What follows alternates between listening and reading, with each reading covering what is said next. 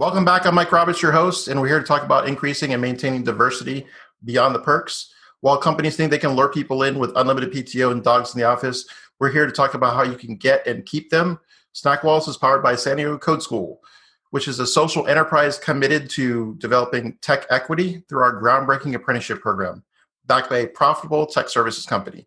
Our business model is to bring diversity into development by putting early career software developers on the appropriate level projects with our oversight, providing companies with quality software services at significant cost savings. I'm going to throw it over to our special guest today. In a few sentences, tell us who you are and what it is that you do. Cool. Thanks, Mike. My name is Rob Johnstone. I lead partnerships marketing for Lyft's driver and our B2B businesses. My job is highly cross-functional.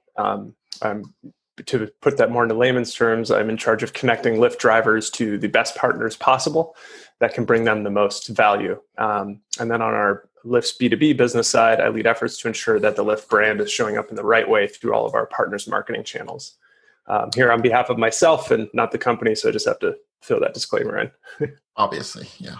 So we're not that big yet, but it's nice to have folks that are in pretty well-known companies doing the work that I think most of us can acknowledge, like, what Lyft does. And I think it adds a little bit of context to the conversation we're going to have. So I'm going to kick it off with diversity inclusion question. The first one I have to ask is, I'm hearing from some people in tech that finding diverse talent is a challenge. So what are your thoughts? Yeah, I've heard some of that as well. I'd start with, first, I think that the term tech is automatically associated with software engineers and coding, which, isn't wrong, but it's also an oversimplification of the industry these days.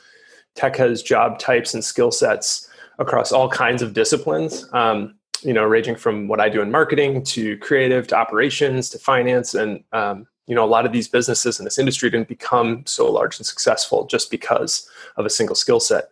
But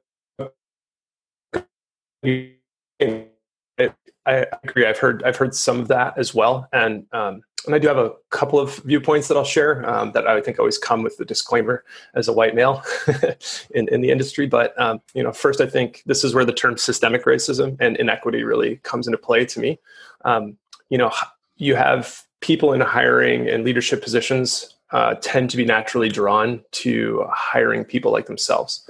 So you need more diversity in leadership to influence hiring. But how do you get more diversity in leadership if these diverse candidates aren't being hired in the first place? Which sort of reminds me of a college problem I had, which is like I tried to get my first job waiting tables, and then everybody wanted waiting tables experience. So it's like, where do you begin? And when I just wanted to work at Olive Garden, Green Bay, Wisconsin, was that so much to ask at that time? Yeah. Apparently that's a tall order. It was a very, very, very prestigious job at the time. So then, from there, where do you go? And so I think you get into education inequity. It really plays such a big part of the racial disparity in tech. And in a lot of ways, really the business world as a whole, in my opinion. So if you're talking about sheer volumes of people, there are often fewer candidates with certain skill sets and education levels that are required for many jobs in our industry. And so I think that's where the biggest opportunity lies, is to close the racial gap. Is how do we improve the education and improve this foundation from the ground up? So some data suggests that there is progress being made.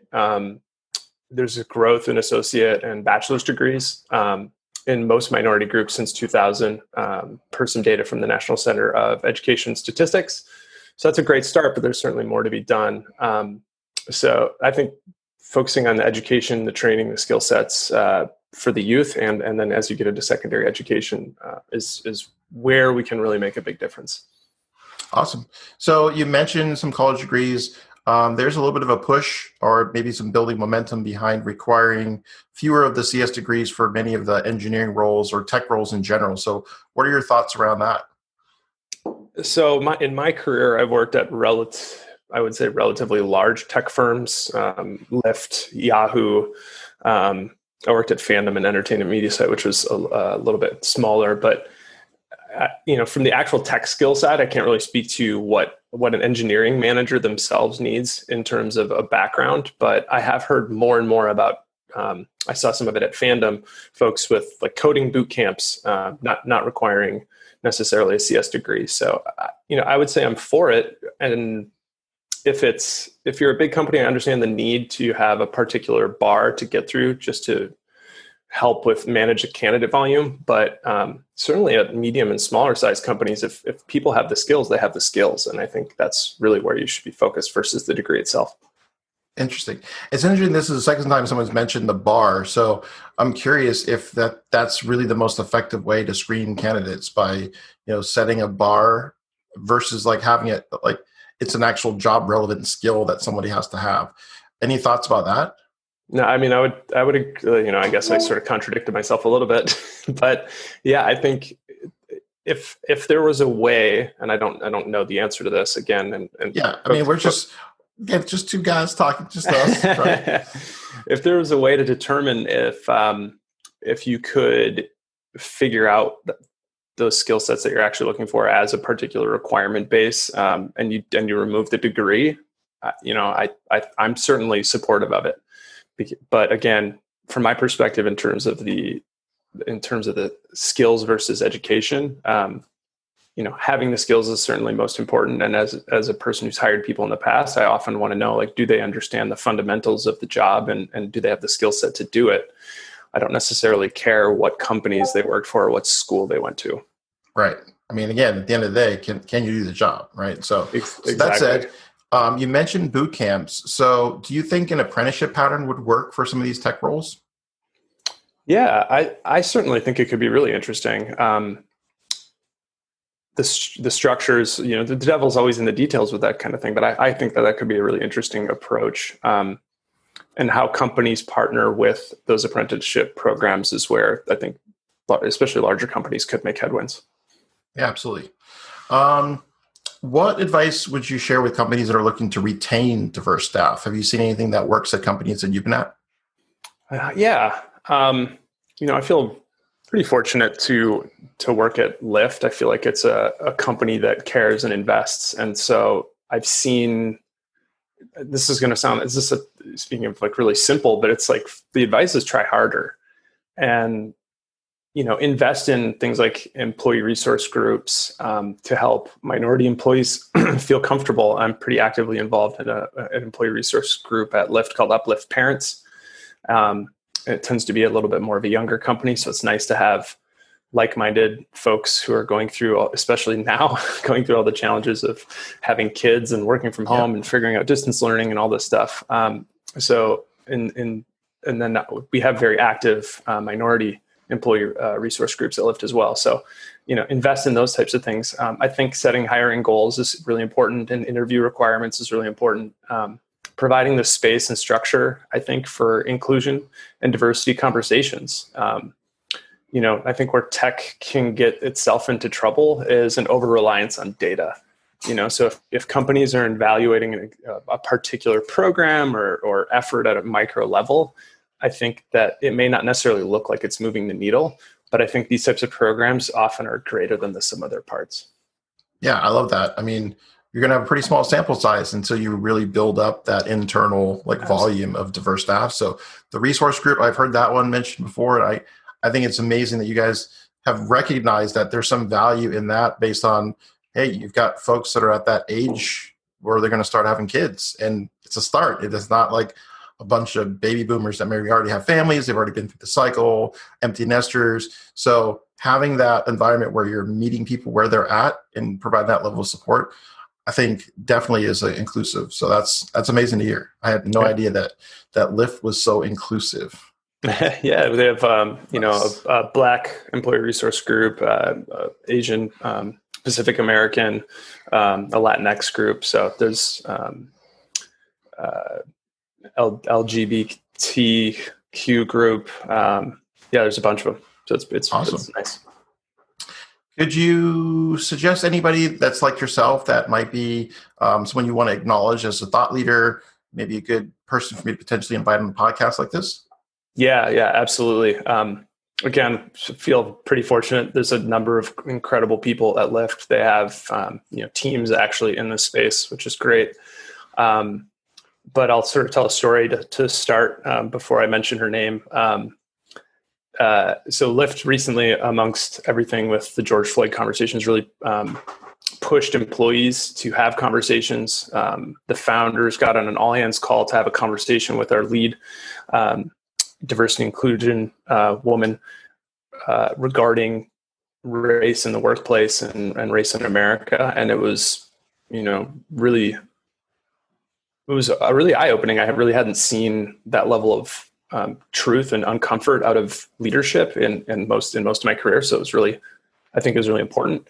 And then they sort of took that format and then they bubbled it down to groups in more micro settings. And so I joined an allyship inclusion circle at Lyft, and the moderator was a coworker of mine by the name of Anitra Brown. And she used a word that has not only resonated with me during these conversations, but really in the current environment as a whole that we're in, and that's grace. She said, everyone could use a little more grace these days. And just using that as a way to kick off a conversation around race and allyship was just incredibly, incredibly powerful to me and relaxing in a lot of ways. It says, hey, we're all trying to get through this together. Having the conversation is such an important step. And she mentioned, you may not say the right thing, and that's okay. Because if you're keeping all your thoughts to yourself, if you're not having the conversation, then you're not saying anything. So it's okay to not say the right thing and to learn and to grow. And if you don't have those conversations, you can't do it. So I think Anitra just did a fantastic job leading that group and would be somebody with definitely worth talking to. Awesome. I love that. And the fact that, it's okay to be vulnerable, right? And to lay it out there right up front that there's going to be no consequences if you just do your best and you just try. People will give you you get a little grace. Exactly. So awesome. Love it. So two more questions. Yeah. Question second to last. Where can I find out more information about your company? This is a great time to do any kind of shameless plugs. If you're working on anything interesting, what would you like to share? Yeah. I think most folks have probably heard about Lyft by this time. But if you're interested in rideshare, download Lyft to start giving rides and making money if you're interested during these times, I think, as a driver. It's actually interesting. Lyft drivers are earning more than average these days, which is, I think, great to see, especially in this environment. And if you feel safe, doing so. And then if you're considering taking rideshare, I would like to plug Lyft's Roundup and Donut, clearly breakfast on the mind, Roundup and Donate feature through our Lyft Up program.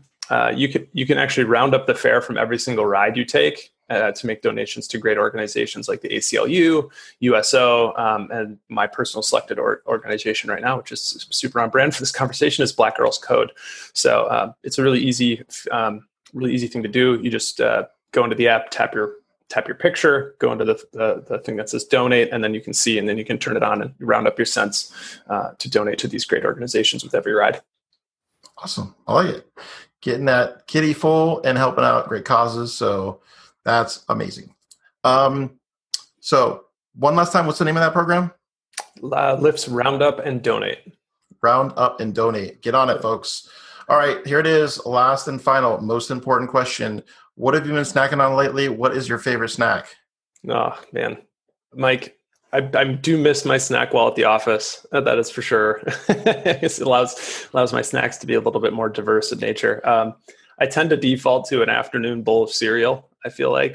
Cereal. Right. That's a good one. I like that. I'm all about the cereal in the afternoon or post-dinner dessert. Cereal's a good one. I like it. Yeah, I say right around 3 o'clock or so, I find myself creeping around and looking for a bowl of cereal. And what's the favorite cereal? This is like a bonus here. We try to keep a lot of my favorite cereal that I would tend to do when I'm trying to treat myself is Cinnamon Toast Crunch. But I got 2 little kids at home, so we try to keep that stuff out of the house. Yeah, I can see how that's dangerous. Mostly granola. Yeah, you don't want that early onset diabetes of the Cinnamon Toast Crunch flavor, but no, exactly. That's a good one. That is a solid cereal, Cinnamon Toast Crunch. Got it. That's what we're putting on the snack wall. Awesome. Well, thanks again for coming through, Rob. Really appreciate you being on the program. Yeah, thanks so much for reaching out. I enjoyed it. The San Diego Code School is a proud sponsor of the Snack Walls podcast. The San Diego Code School is leading companies to tech equity. The tech-enabled apprenticeship program is a venture whose heart is to do a lot of social good and do good work. You can help San Diego Code School secure funding for change by hiring developers, bringing a team in to relieve your backlog, or becoming a program sponsor. You can visit us on the web for more information at http://stcs.io.